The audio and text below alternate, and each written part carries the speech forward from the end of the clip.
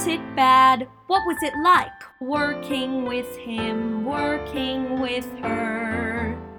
You'll hear all the tales you wish you knew, every aspect of the theater too.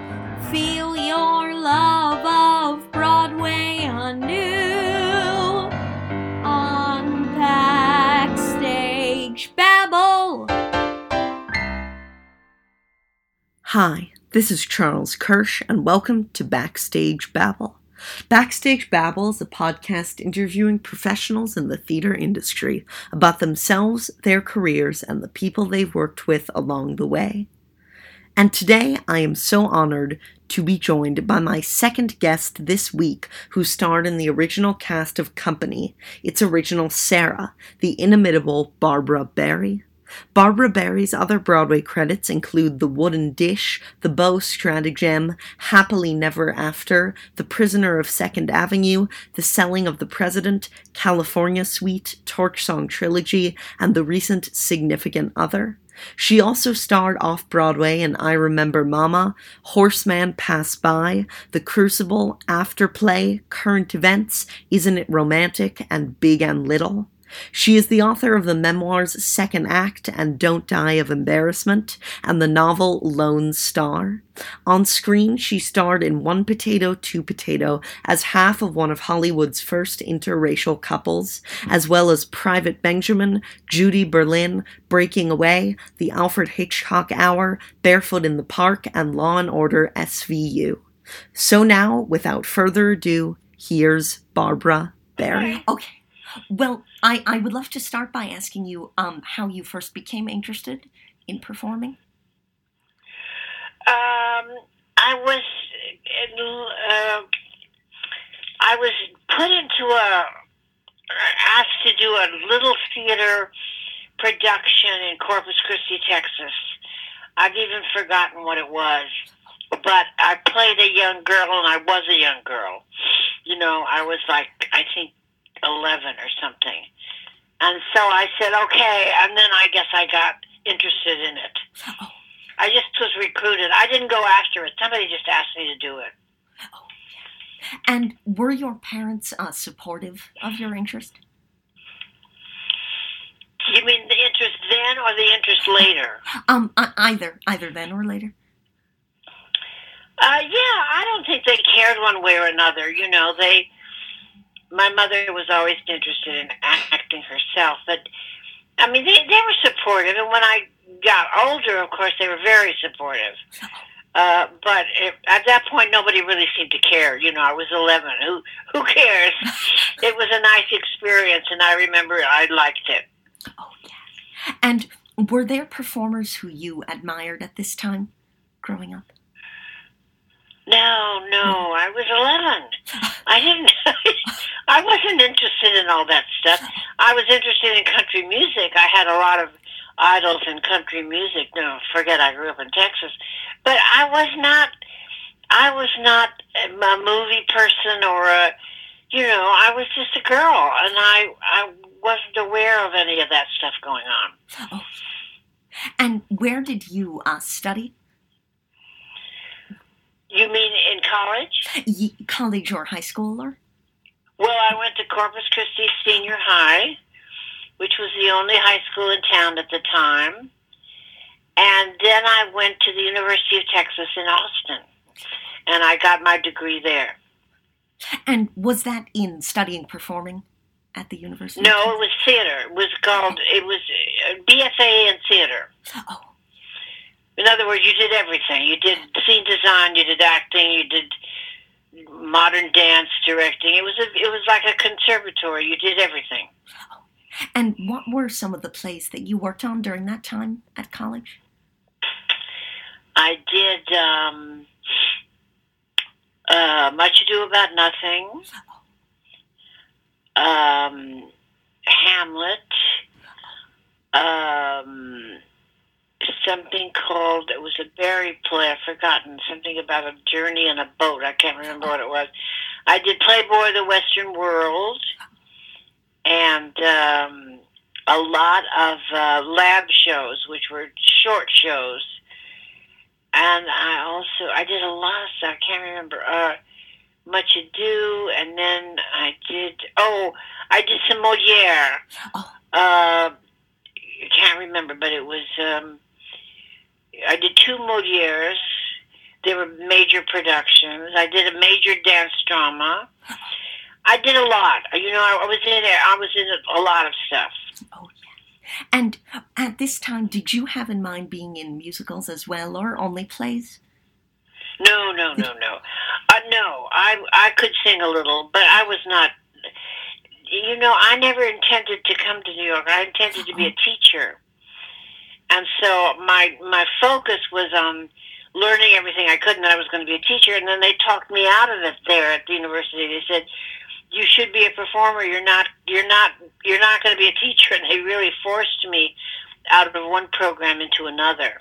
Oh. And so, but musicals were not so big then. The big musical that happened when I was in college was Oklahoma. That was a big deal. Oh, yeah. And it was as you know, a trendsetter for musicals in America. Yeah. And when did you end up moving to New York, and how did that happen? Well, after I graduated college, I graduated in '53, and I came right to New York. I went home and picked up my suitcase, and my mother gave me $100, and I got on the train and I came to New York. That was it. Yeah. And did getting jobs come easily to you as soon as you got to New York, or? No, of course not. Of course not. I worked in a theatrical office. I worked in a factory. I worked in a shipping in a company in the import-export company. I worked in Mark Cross. I did babysitting. I typed scripts. No, it was really hard, and it was only after I had done the stint in a theatrical office that somebody offered me an acting job in New Jersey. And that's how I started. I got my equity card for a company in New Jersey, in Lakewood, New Jersey. And then in between jobs, I had to do other things. You know, I had to babysit, and I was very good at stenography, so I worked in offices, temporary offices. It was not easy. No, not at all. Oh, yeah. And how did the Wooden Dish happen, your first Broadway show? I walked into an office. I heard they were doing a show that took place in Texas. And in those days, you could go to producers' offices. You could just go in, you know. It's called making the rounds. We made the rounds. And I went into this office, and I said, I hear you're doing a show about Texas, and I hear there's a part in it for a 16-year-old, and this woman, who became a friend later on, said, well, what makes you think you can do it? And I said, well, first of all, I'm trained, and secondly, I'm from Texas.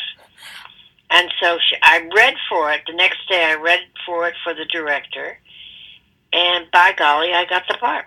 Oh, yeah. And what was it like to be making your Broadway debut at this time? Well, it was very exciting. I mean, you know, it was big time. I got, there was another girl in the company whose name was Jacqueline Scott, and we both played 16-year-olds, and we thought they would fire us if they found out we were really in our 20s. But it was a wonderful experience because the director was a very, very famous actor who was directing this play. His name was Louis Calhern. And he was smart and very kind and good, and we went out of town. We had a St. Louis run, and, you know, it was all very exciting. I was making $65 a week, and I thought that was a fortune. Oh, yeah. So it was great. It was a good way to... We didn't last very long. It wasn't a very good play, and I think everybody in it was wonderful, but we you know, I think we lasted 2 weeks or something. Oh. But that's kind of the name of the game, you know what I mean? Yeah, yeah. And among the other actors in it, I believe, was John Randolph. Mm-hmm. And what was that like to be working with him?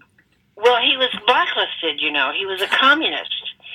He was a card-carrying communist, and he was blacklisted, and he couldn't work in television or the movies at that time. Well, television wasn't so big, but it was pretty big. But Louis Calhern, who produced and directed this production, said, "We're hiring John." And John was hired, and every night when we walked into the theater, there was a picket line outside. Oh. Because they did not want him to work. They figured he was a communist and he shouldn't work. And we just crossed that picket line. And he was in the play every night. He was very brave. And Louis was very brave. You know, he said, "I don't care what that rabble-rousing group out there thinks. He's an actor and he's going to act." And John was adorable. He was a lovely, darling man and a very good actor. But, you know, when you're blacklisted, you can't work. Yeah. And that was a lifesaver for him, that play. And he went on. He did work later on, but he never really overcame that blacklist because he was a card-carrying communist. He didn't care if you knew about it. Yeah. But that's what it was like. It was very exciting. Every night we walked in the theater, there was a crowd there trying to not let us in. Oh, and after The Wooden Dish, you went off-Broadway to do The Crucible. And when you were there, was Arthur Miller around at that time? When you were doing Was who? Was Arthur Miller Arthur himself? Miller? Yeah. He came to some rehearsals. Oh. He came to some rehearsals, and he came, I think, I don't know if he came opening night, but he was around. He nodded in on us a lot. Oh, yeah. And you were also working with the great director, Ward Baker, and... Well, I went to college with him, you know. We were in the same class. Oh, I didn't know. Yeah, that's how I got into it. He asked me to do it, and I said, I don't think I can do that part. It's too hard. And he said, "Yes, you can." And I did it, and it was hard. And I was really too young to do it. But as the New York Times said, I was too young. But I did it, and we were friends. I mean, we were college chums, so it was not. And he was very, very good director. You're right. He was a very good director. How do you know all this? Did you do all this research? Oh, yes. I've done as much research as I can. How old are you? I'm 14 years old. Oh, my goodness. Oh. We were talking, and you mentioned the New York Times, which leads me to ask you, how have you felt throughout your career about critics and their role in theater? Well, you know, you're always at the mercy of critics, and you're at the mercy of the New York Times. And when they say you're great, that's wonderful, and when they say you're terrible, that's terrible. There's just nothing you can do about it. As a friend of mine said, who's a journalist, one person who often doesn't have a lot of experience in the theater does a critique on many, many people who are doing a production. And it seems very unfair, especially if the critic is not really experienced enough in the theater. They may be a very good writer. They may be a very good reader of theater, but unless you're in the theater, unless you've done it, you don't know what those people are doing. You know, you don't know what went into that. My husband used to call it a compassion for the endeavor. You have to have a compassion for the endeavor. If you're a theater goer or if you're a critic, you have to understand what went into the production. And often critics don't know and they don't care. Yeah. So they're not high on my list of favorite people, as you can imagine. Oh, yeah. And are there shows that you've done on Broadway that you think deserved a longer run?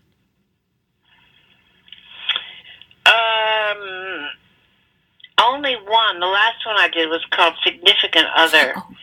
And it was about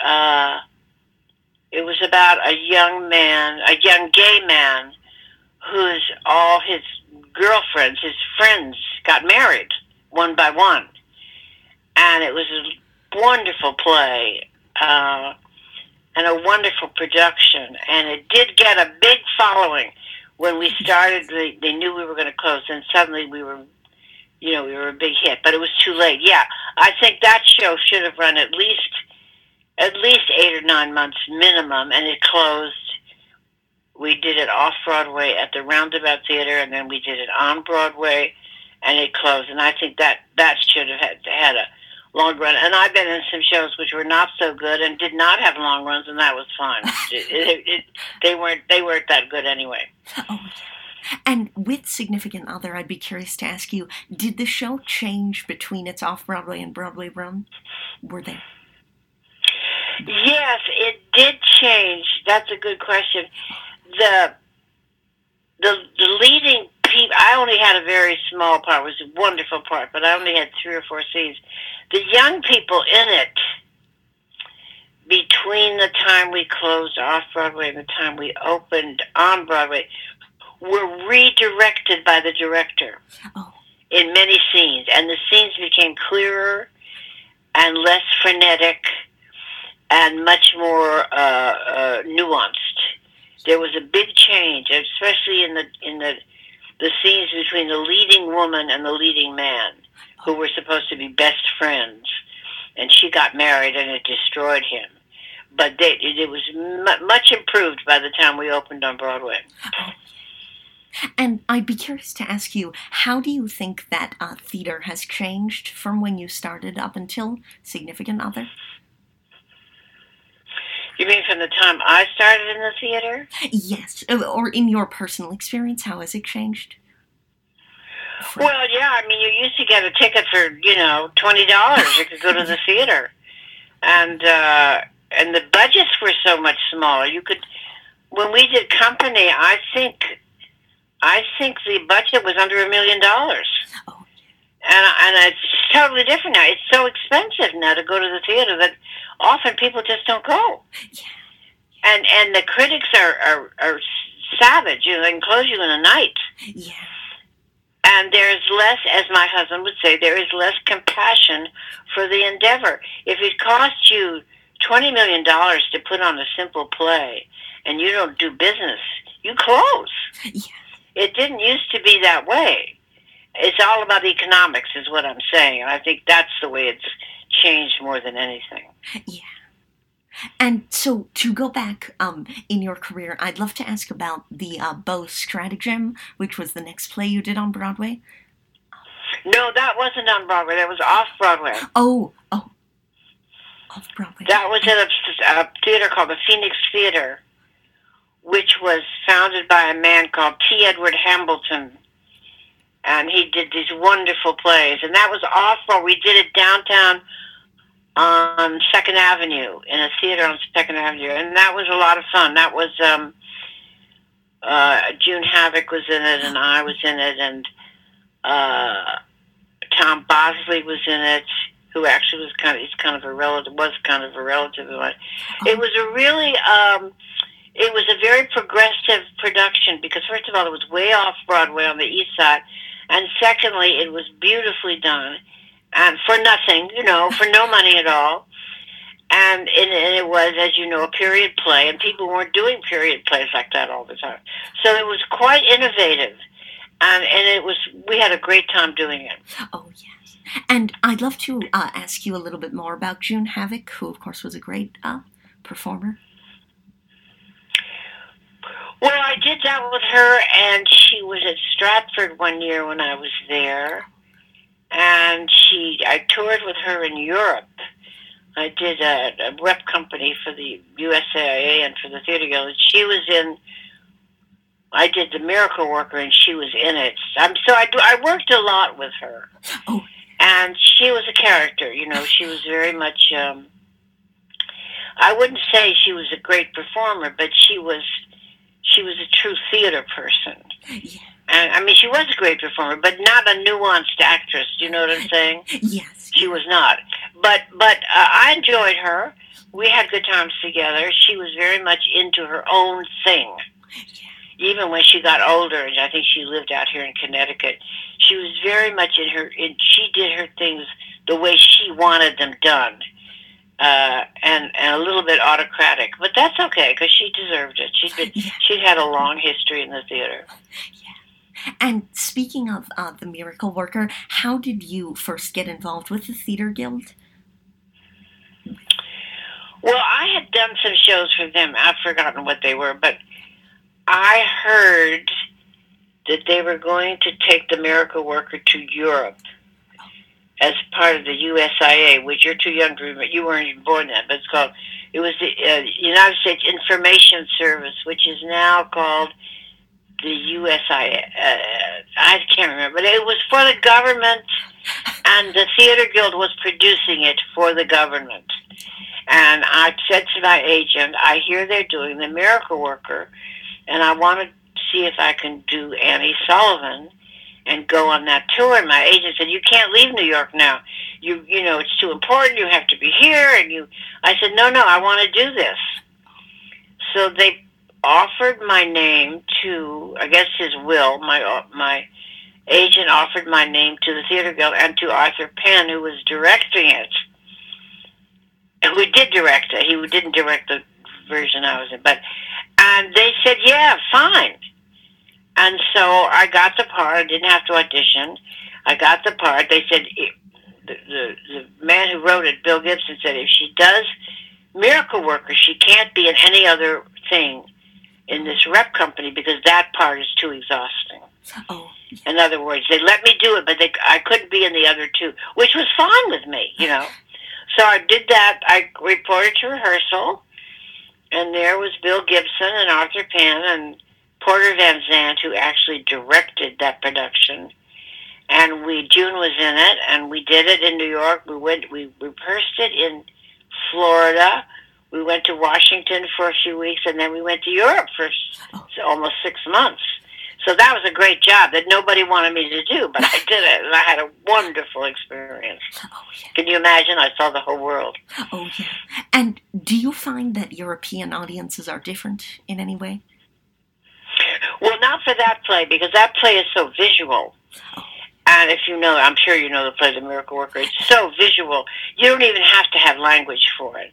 And wherever we went, to every foreign-speaking country you can imagine, they loved it because it's a little girl, as you know, Helen Keller, who can't talk and can't hear, and this crazy teacher who's determined to bring her into the world, and the audiences understood it completely, even if they didn't speak English. So it was a huge hit wherever we went. Oh, yes. And we went to 16 countries and 26 cities. Wow. Oh, yeah. And you, after you got back to the United States, I believe that one of the next things was Twelfth Night, which you did at the Public Theater. And so what was it like to be working with Joseph Papp as... Yeah, what was it like? Is that your question? Oh, to be working with Joseph Papp? Well, great. I adored him. We all adored him. He was crazy, and we just loved him. He just called me up one day, and I was in my kitchen with one child under each arm, and he said, you want to do 12th Night for me? I said, sure. And so that's how it happened. And he directed that play. That was one play he directed. And it was joyous. That's my favorite production of all time. He was wonderful, and the part is the greatest part, ever written for a young woman in Shakespeare. And it was one of the highlights of my life. And he was very difficult in many ways. But in the long run, what he cared about was the quality of what you were doing. And so we all forgave him his craziness. But he could get very mean and very vindictive, and then he would get over it, But you didn't care because he transformed Central Park, he transformed Shakespeare for New York. He did all of the things that you know about. Yes. And what do you love about doing Shakespeare? Well, I've never really thought about it. At University of Texas, you're trained to do Shakespeare. It's one of their greatest achievements that they train actors to do the classics. Shakespeare is universal, It's just universal. And no matter where you do it, if it's done well, it's glorious. It's lyrical. It's about life. It's the best of the written word. It's the best of the theater word. I mean, it's a privilege to do it. If you're trained. If you're not trained, I've seen people fumfer and be miserable, but I was very trained. And I just loved it, every minute of it. And as an actress, what is the challenge like of performing outside at the Delacorte Theater? Well, in the early years, it was hard because we didn't have microphones. You just had to project. And it was hard because it's a big space. And then after I did one or two productions, we got microphones. They literally gave us microphones and pinned them to us, which was an innovation at that time.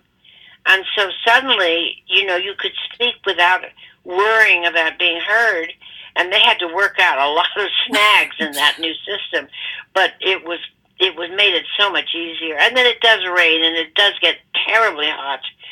But, you do it anyway. Yeah. And around this time, as you were a star on Broadway, were there shows that you turned down? No, I don't. Oh, yeah, I did. I turned down, for Joe, I turned down, I can't remember.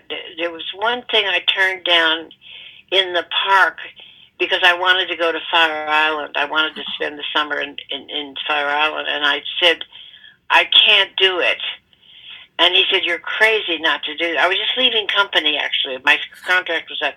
I said, I can't do it, Joe. I just can't work anymore. I want to go and be with my kids. I want to be on the beach. So I turned that down, which was probably a mistake because it went on to Broadway. And I can't remember even what it was, but it was... It went on to Broadway, and I didn't do it. And I turned that down. I don't think I turned anything else down. I was rejected a lot of times, so, but you can just say, it evens itself out. Yeah. And I'd love to ask, what was the play Horsemen Pass By that you did off Broadway? That was a musical. Oh. And it was the poems of Yeats put to music by a very great American composer named John Duffy. And we did that off-Broadway, a wonderful cast, including Novella Nelson and Larry Luckenbill and Maria Tucci, and we sang the poetry. There was some stuff going on, interaction amongst us that made it like a play, but it was really a musical. And it was really offbeat. And we were way down in the depths of Lower East Side. I don't know where we were, some theater. We had the most wonderful time, and practically nobody came. So it was okay. But it was Yeats' poetry, which I'm in love with. So I had a great, and also I just had my second baby. So when I went to work, he was literally 5 weeks old. And he got a hernia, and he had to go to the hospital. It was crazy, but that's what it was. It was really a tiny little musical that was just lovely. Oh, yeah. And it's taken from his poem "Horsemen Pass By," one of his great poems, and that's why it was called that. Oh, yeah. And I'd love to ask, what was the sort of challenge like of being a mother and an actress at the same time? Well, at that point, it was terrible because my little boy had to go into the hospital for hernia, and I was getting up at 5 in the morning to go into the hospital, but then it doesn't stop. Then you're a mother all your life, and I had a career, and so you just balance it. And sometimes it's difficult, and sometimes it's not. My kids, I think, really suffered. They were angry every time I went away to do a movie or something. And then, of course, they both went into show business, so there you go. But it's hard. It's hard juggling stuff. My husband, by the second baby, was just great. He could do everything. He could cook. He took care of them. He did everything he could, and he had a full-time career. So, it's always a problem when you're dealing with children and a career. It doesn't matter what career you're in. Yeah. And so you mentioned earlier on in our interview that you hadn't thought about doing musicals. So how did that sort of change? Was it because of company or? Yeah, I didn't know anything about company until Hal Prince literally called me on the phone and said, I'm going to send you a script and I want you to think about it and pick the part you want to play. I mean, I didn't even know they were doing it. He sent me this. I knew the author, though, from other things. He sent me the script, and I picked that part. But the way it happened, I was told later that they were sitting around and saying, you know, this one part, we really need a Barbara Barry type. Oh. And somebody said, why don't we just get Barbara Barry to do it? Oh, they said, that's an idea. So they sent it to me. And that particular part was the one I wanted, and I got it. I didn't even have to audition. I did actually have to come sing a song. I sang a song for Steve Sondheim, and they said you don't have to do a scene, but I had prepared a scene with karate, and it was a friend of mine. I said, no, I want to do this scene. So at that audition, I also did the scene, and they came down and they said, okay, you're in. It's your part. That's how easy it was. Wow. And I'm sorry I chose that part, actually, because she never had a song. Oh. And that was the only character who never had her own song. But I had a good time doing it, you know. Yeah. And I'd be curious to know around this time, what was your sort of go-to song or scene for auditioning? Oh, no, because I didn't audition very much. I wasn't very good at auditioning. Oh. And I just didn't audition. I just finally stopped doing it because I was so bad. The company audition, I knew that they were on my side, and that one scene in the play I loved so much where, you know, Sarah does, I don't know if you've ever seen it, but she does karate and she does all these crazy things. And I wanted to do it for them, to show them how funny it could be. But I didn't have a scene. I don't believe in monologues or auditions. I think it's a bunch of, you know, crap. And I just stopped auditioning because I was really not good at it. And once you were in rehearsal for company, what was it like to be working with Hal Prince and also Michael Bennett? It was very rough. They were both very rough. Oh. Michael was a taskmaster. He made us dance till we fell down from exhaustion. And if you didn't get it right, he would yell at you. And Hal, at the very beginning, had us do everything according to his plan. And the first day that we worked on my scene, I said, when are we going to explore this scene? He said, we've done it. We've done it. You're going to do what I tell you to do. And so that's how we did it. And then we did it our own way, you know. And then one day I said to him, what is this musical about? And he said, I don't know. Oh. And then it turned out, of course, it finally evolved into a musical about marriage. But none of us really knew that at the time. We were just, you can't imagine how exhausting that was. We were dancing all the time and singing, and most of us were not professional singers. So it was hard. It was really hard. I had some bad arguments with Michael Bennett, which we made up, but I had some bad arguments. And I had a bad one with Hal, too, but it's too long and boring to go into. But we made up.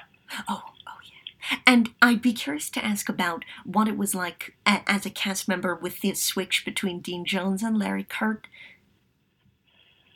Well, it was sad, you know, because Dean really wanted to go home to Texas. He got homesick, and he wanted to do things with the role that Hal did not want him to do. He wanted to make a more nuanced character, and Hal didn't want that. And they had a very bad time because Dean was so unhappy. He was very unhappy. And finally, Hal said, okay, you have to play the first 4 weeks on Broadway, and then I'll let you out of your contract, which is what happened. He opened, and then 4 weeks later he left. And then Larry took over. And Larry, of course, was enchanting and adorable and a Broadway veteran, so we all, and most everybody knew him. I knew him, too, through my husband. But you know, it's very sad when that happens, when you make a change like that in the cast, because the morale of the company has to adjust. And we hated to see Dean so unhappy. But then he left, and then he came back for a revival years later and said he made a big mistake. He shouldn't have left. He told us that. Oh. And from your own personal experience with that show, what was it like to be Tony nominated, which you were? Well, that was a lot of fun. I mean, who knew? I didn't even have a song, and I was nominated. And it was fun. It was, you know, great fun. But my husband said, you're not going to win, because Patsy Kelly was up for a an award. You're much too young to know who that was, but she was a veteran of movies, and there was a great affection for her. She was in her late 60s or early 70s, or maybe more. And, those awards are often given to people out of affection. And my husband said, "You're not going to win, Barbara," and I didn't. but it was fun. The whole thing was the parties and publicity and all that. That was a lot of fun. And my kids loved it, of course. They just loved being around it. Oh, yeah. And you were also collaborating with the great Elaine Stritch on Company. And what was she like to be in a rehearsal room with her? Oh, well, crazy. She was crazy as a loon and wonderful. I just adored her. But she also was very difficult. She wanted things her own way, and she was a big star, bigger than any of us was. And she was character, and she at one point in Boston, she said, "I'm not dancing this side by side one more minute. I'll go for the first 6 minutes and then I'm out." She wouldn't come on stage.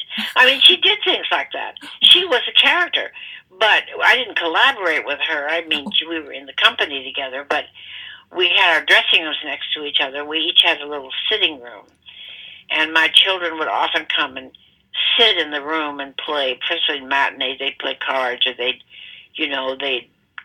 play with my dresser. And Lee Lane was very sweet to my children. She always loved my children. So I never had a moment's difficulty with Elaine, but other people did. It was tough, and of course she came through like a champ, and she was a huge success, as you know. Oh yes, yeah. And one of the famous things to come out of Company is the cast album documentary about the making of it. And what was your own experience like at that session of? Well, I didn't want to do it. They were paying us $147 for 22 hours work. And I said to the cast, we are being exploited. If we're going to do this, we should each get a week's salary.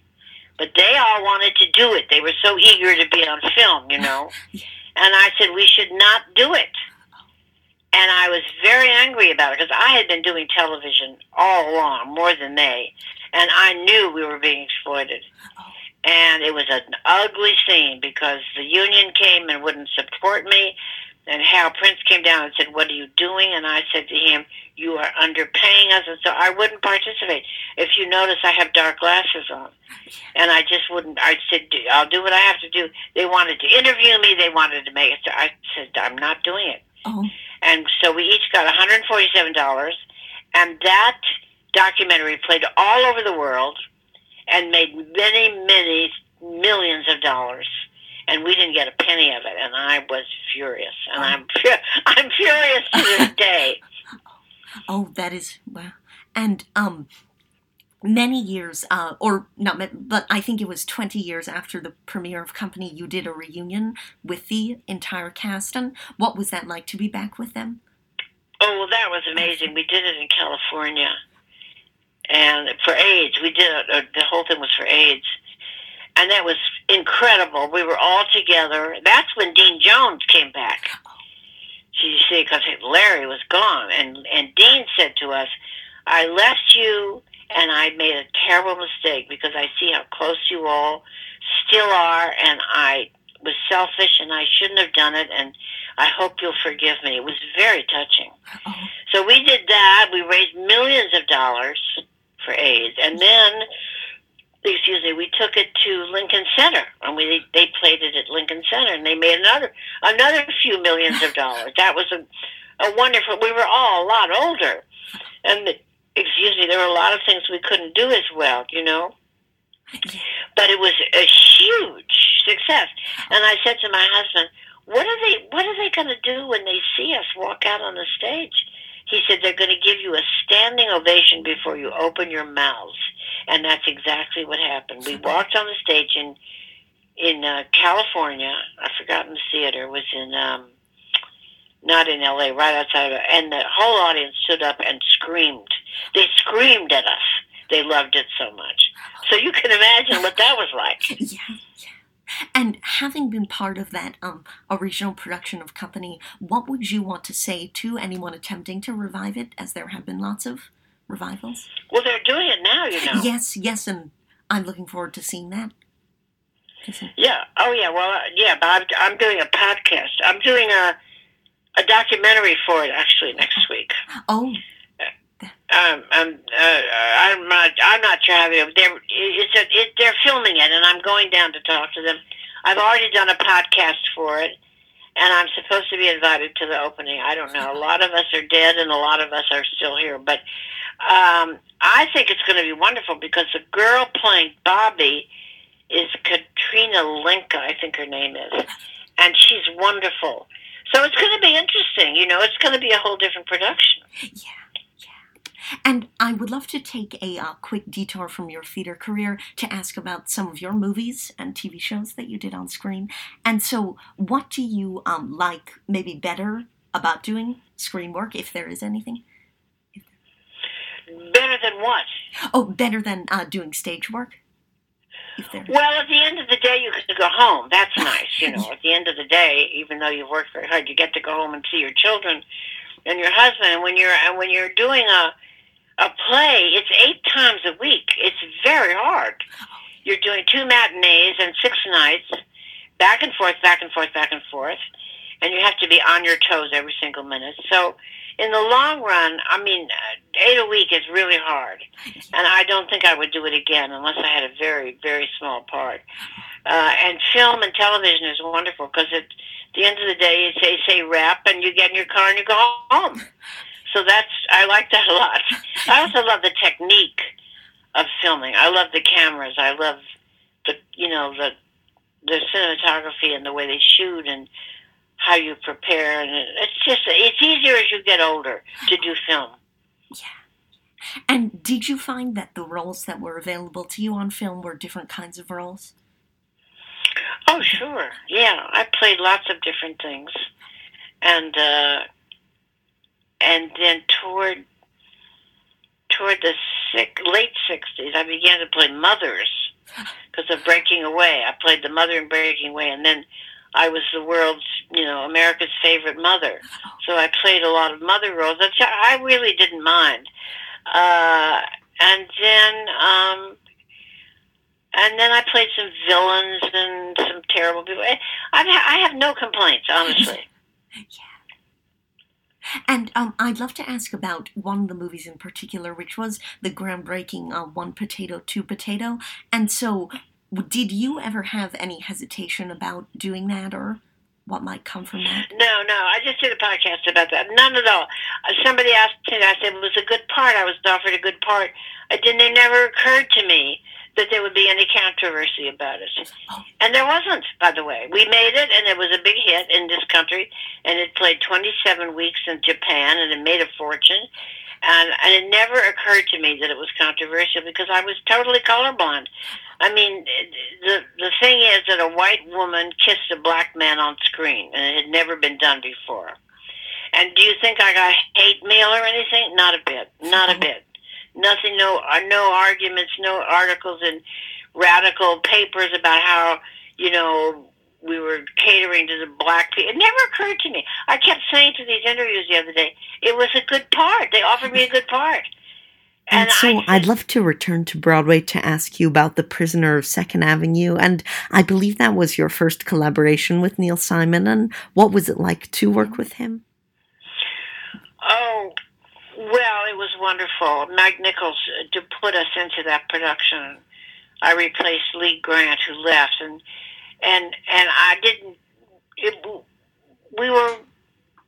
Neil's very funny, and he's very exacting. He wants you to do it the right way. And Mike was a wonderful director who made everything so easy. But Neil would come by and check, and he checked us when we went on tour too in California. He was, very droll, funny man, and very, very exacting. He wanted it his way, and you couldn't blame him. The audiences loved that show. And do you think there is an art to getting his plays particularly right? Well, they're dated now. So you're talking about. Are you talking about doing them now or doing them then? Or doing them now? Well, I think they're dated. It would be hard to do one now. I know what's her name is doing it, Sarah Jessica Parker. It would be a little hard. They're dated, and I don't know how you would do that. In those days when we did them, of course, they were audience fodder. Audiences adored them. So it wasn't hard at all. But now I should think it would be more of a challenge.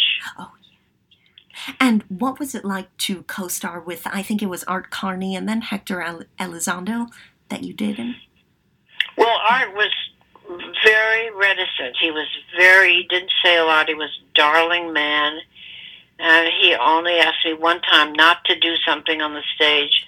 We got along perfectly. And Hector was very different. Hector was improvised a lot, and he was sometimes very naughty on the stage. And he was a completely different character from Art, but he was very successful. You just had to handle him a little. He surprised you more than Art did. Art was very, steady, and Hector was very much more improvisational. So, but that was exciting. I mean, never knew what he was going to do, but that was great. Yeah. And did you get to the point in your career where you were suggesting things, where you felt like you had the power to suggest things? Well, not really, because, I often did not go after stuff.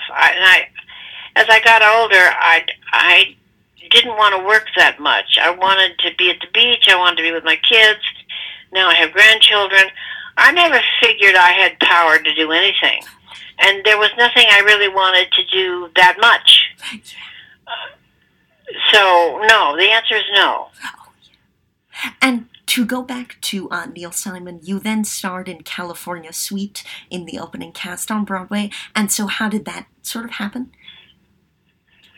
Same thing. Neil just called me and he said, meet me in a parking lot. I have a script for you. And I met him in Brentwood, and he opened up the trunk of his car and he gave me that script. He said, do this. I said, okay, I'll take it home.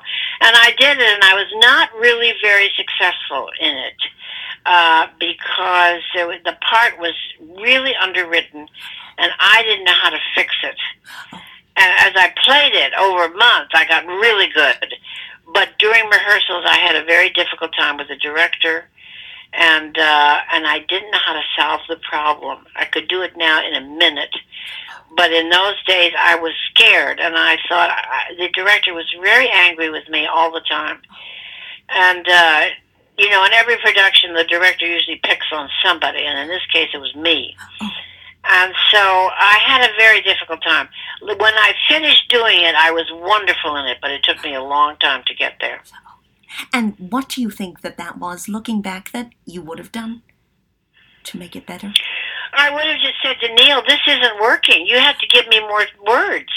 I have no words here, You want me to act and there's no material. I would have said that.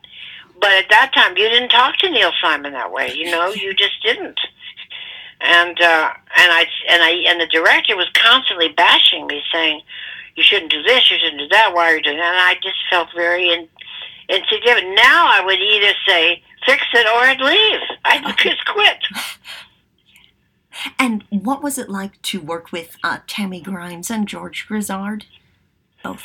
Well, George was adorable. He was just my best friend.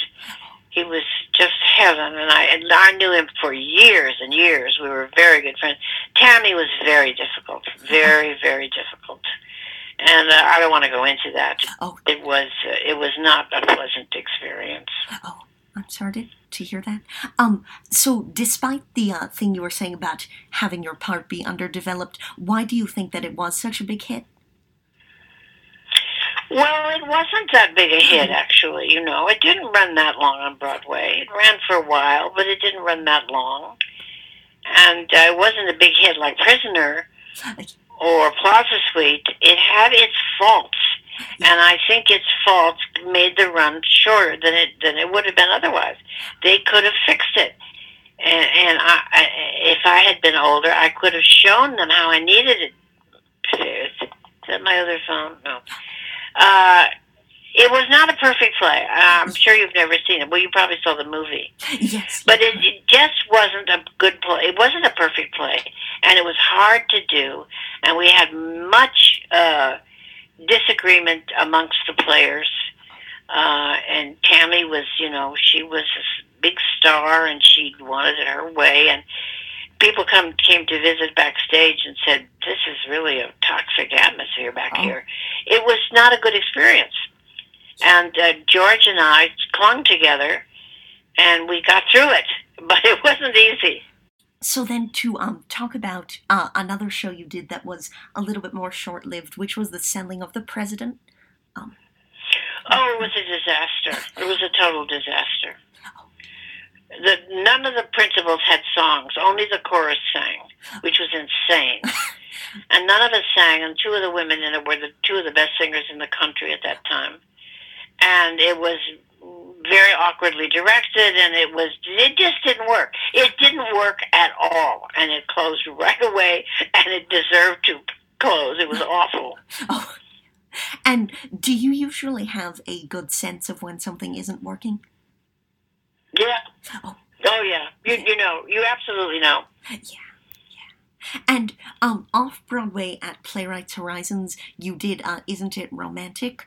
With, I believe Betty Comden was in that? No, she had left. I replaced her. Oh. And what was it like to be working with Wendy Wasserstein, who was the playwright?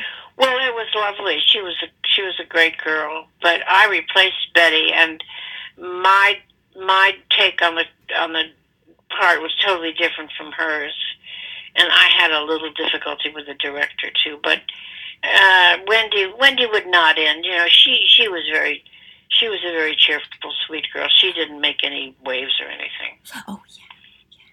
And also, I believe Gerard Gutierrez was directing that. Yes, and he was the one who gave me trouble. He said, "You can't do it that way because Betty didn't do it that way." Oh. And I would say, "But I'm not Betty, and so you've got to let me do it my way." And it wasn't great. But in the long run, it worked out fine. I was good, and everybody was pleased. But, theater is a very tough place. Yeah. And you've mentioned a few times your husband, Jay Harnick, and I'd love to ask, how did you first meet? We met on Central Park West at a backers audition. Do you know what a backers audition is? Oh, yes, yeah. Well, the lyricist was a friend of mine, and the musician was a friend of his. And we were in the audience to listen to this musical because they were trying to raise money for it. And that's how I met him. And it turned out we lived on the same street in New York. And he walked me home. And we became friends for 12 years. Never dated. We were, in groups together. And then 12 years later, we got married. It's a long story. But that's where we met. Oh, yeah. And around this same time, something you did on television was The Odd Couple together again with Jack Klugman and Tony Randall. And no, that wasn't television. Oh, yeah, that was a movie for television. Oh. And what was it like to be working with them on this? Well, we did it in Vancouver. And Vancouver is the most boring city I've ever been in my life, and it was endless. We were there forever. And I was, Jack and I had been friends for years, but I was playing Tony Randall's wife, and Tony Randall really considered me kind of incidental to the production. It was only at the end that he said, "Gee, this has been great, Barbara," but it was okay. It was a good job. I had beautiful clothes to wear, and I wouldn't call it one of the highlights of my life. It was okay, paid the rent. Yeah. And a great comedian who you worked with was George Burns on Two of a Kind. Well, he was very old by then.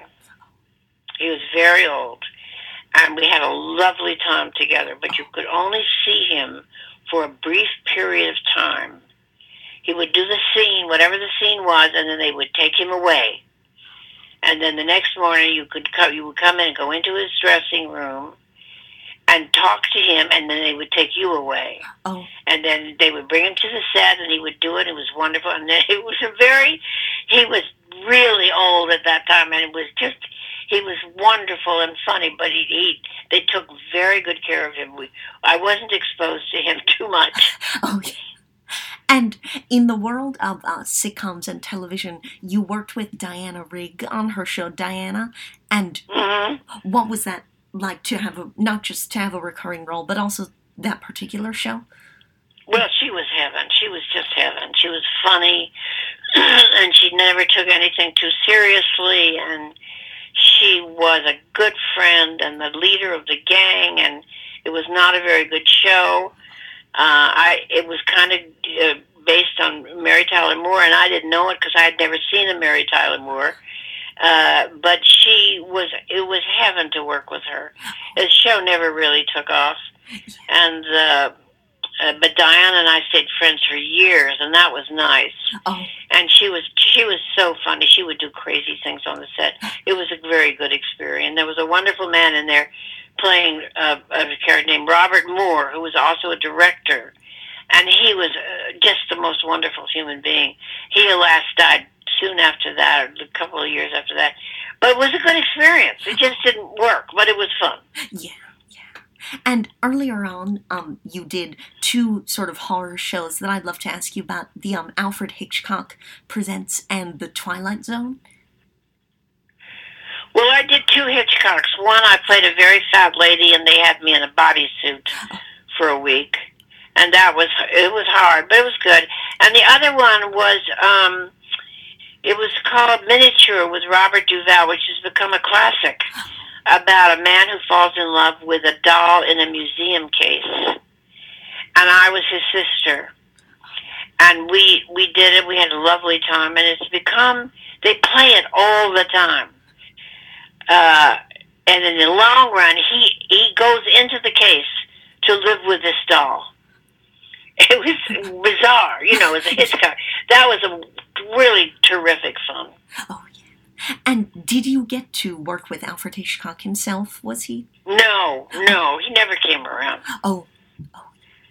And I'd love to ask about the movie that you did with Joan Crawford, The Caretakers, and what that was like with her. Well, she was very rarely on the set. I mean, when she moved in, my part was almost over. Oh. So I really had nothing to do with her. She moved in her Pepsi-Cola machines before she came. Her husband was the head of Pepsi-Cola at that time.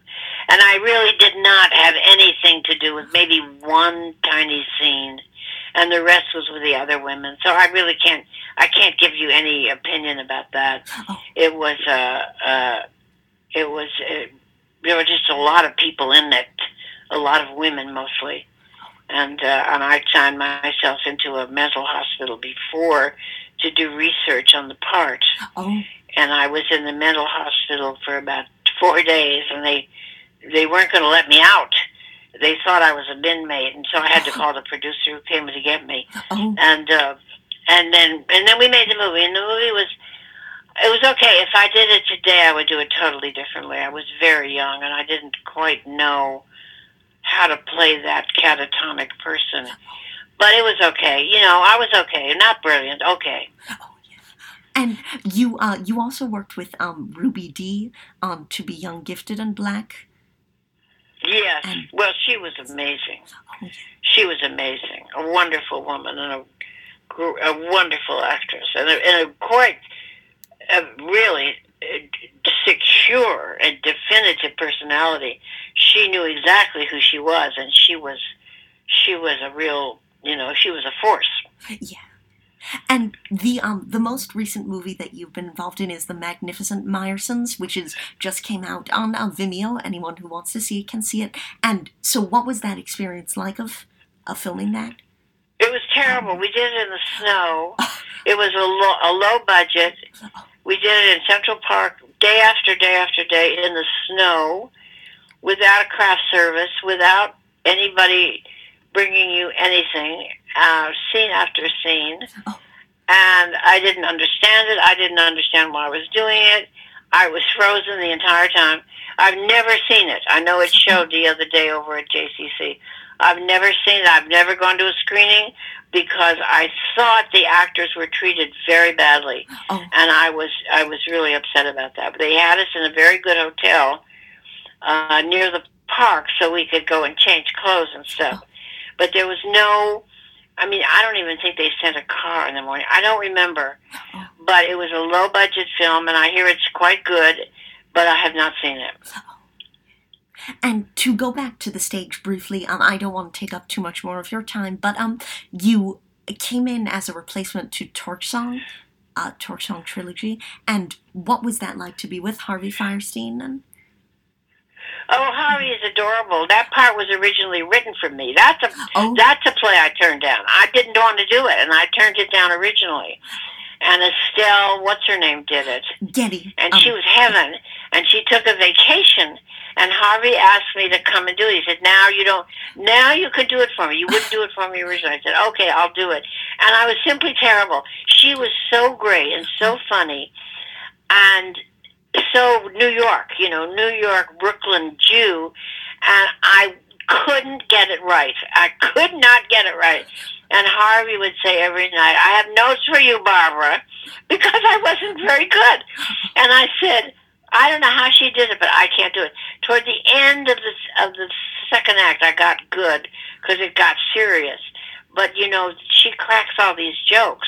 Oh. And Estelle, in a very, I think, Bronx or Brooklyn accent, Harvey was delicious, and we laughed our way through it because he knew I was not very good. And he kept saying, I have notes for you. Come into the dressing room. And we would try to get it better. I never could get it right. Believe me, I never could get it right.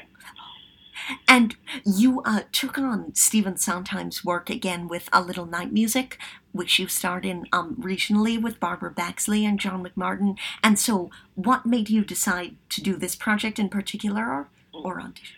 Well, they asked me to do it, and I thought that would be fun to do. I get to sing that song.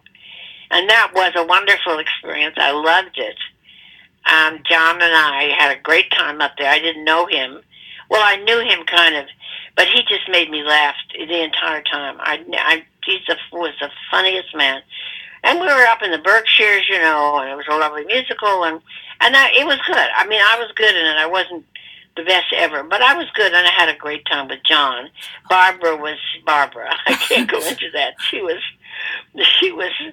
kept trying to get younger and younger as the old lady, but we had a good time. Oh, yeah. And at New World Stages, you collaborated with Anne Meara, or Anne Meara wrote Afterplay, and you performed in it there. And so, what was that experience like? I believe you've written about this in your book.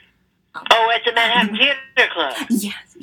And it was really essentially a four-character play with two people off stage who came in at the end. That was very difficult and very rewarding. It was a wonderful experience. I didn't think I could play that part. I turned it down. The director said, you can. And he convinced me to do it, and he really directed me. I was in chemotherapy then. That's what I have in the book. And every Thursday I'd have to go for chemo. But it was I really stretched. I'd learned how to do something I really didn't think I could do. So it was a really great learning experience. Oh. The director's name was David Saint. And he is just wonderful. He's a wonderful director. Oh, yeah. And to take us up now to the present day, what were you doing right before quarantine, Aoife? Well, I can't remember. We closed the play, and I don't think I did much after that. I went to the beach, I think, and I don't think I was doing much of anything. And now I'm doing a lot of this podcast stuff, but I think slowed down right before COVID, and they really haven't picked up that much. Which is fine with me because I don't want to do 8 a week anymore, and I won't go to some location with COVID going on and stuff. Yeah. So I'm fine. I haven't done a lot. Yeah. And I'd be curious to know what the experience of quarantine was like for you as an artist and a person. Well, it was okay. I was here in my New York apartment. And I had Central Park at my door, and one of my grandchildren comes to visit every other weekend because she has shared custody with her father and my son. So I got to see her. She'd come over and we would follow all the rules of this building. I didn't see the other kids for 10 months or so. And then we all went to the beach. And that worked fine because we were there all last summer and the summer before. With, the village had very strict rules. You couldn't walk out without a mask, and you could go to the beach, but you had to take your mask to the beach and then take it off when you went in. So we weathered that very well because my house is on Fire Island and it's beautiful, and the ocean is at our footsteps, and we were lucky. We had that house, and that was a blessing because we could stay safe. And my older granddaughter, oldest, going surfs every day, and we just got lucky, because we had a place to go. Yeah. And you've done so much and you continue to do, and I'd be curious to know what has given you the drive to keep performing for, I think, something like 65 years now? Well, I guess I like it, I like acting. Yeah. And I like it. I love the theater, and I love the literature of the theater. My husband used to say, the theater is my life. I'm devoted to the theater. He was a producer, and he had his own company. And he'd worship. He would say, I worship the theater. He saw everything that ever was done, off-Broadway, off-Broadway. And he was a Tony nominator for something like 14 years. He just loves the theater. And I do too. I don't want to work that hard anymore. I like reading my New York Times in the morning, and I like going to the beach, and as you get older, you just kind of quiet down. But I guess I kept going. Well, first of all, I worked because it paid the rent, and it sent my 2 children to private school and to private college. So that's a reason to work, Yeah. And my husband too. He worked very hard, and we bought another house, and we educated our children. So that's a good reason to work, right? Yeah. And so the very last question I'd love to ask is, what advice would you want to give to someone just starting out? Don't do it. I would say don't do it. It's too hard. Oh. That's my advice. I really mean it. Yeah. And my husband used to tell all the if you could do anything else besides this acting, do it. Don't do this. It's really hard, and it breaks your heart. Yeah. I mean, I have friends whose hearts have been broken. It's just a ridiculous way to earn a living. Yeah. I think. Yeah. Well, thank you for doing this, and thank you for all the work that you've given us for so many years. Well, thank you. It's lovely to know you. I can't believe you're only 14 years old. Oh, listeners, thank you for tuning in, and remember to come back next time when I'm joined by Terry Ralston, company's original Jenny. Terry Ralston also appeared on Broadway in A Little Night Music, and her off-Broadway credits include The Baker's Wife, Jacques Brel is Alive and Well and Living in Paris, I'm Getting My Act Together and Taking It on the Road, and Home Again, Home Again. She also directed Side by Side by Sondheim with Peggy Lee, Follies with Betty Garrett and John Raitt, and productions of No No Nanette, Me and My Girl, and more. Her solo CD, I've Gotta Get Back to New York, is available anywhere music is found. So make sure to tune back in for that, and thanks for listening.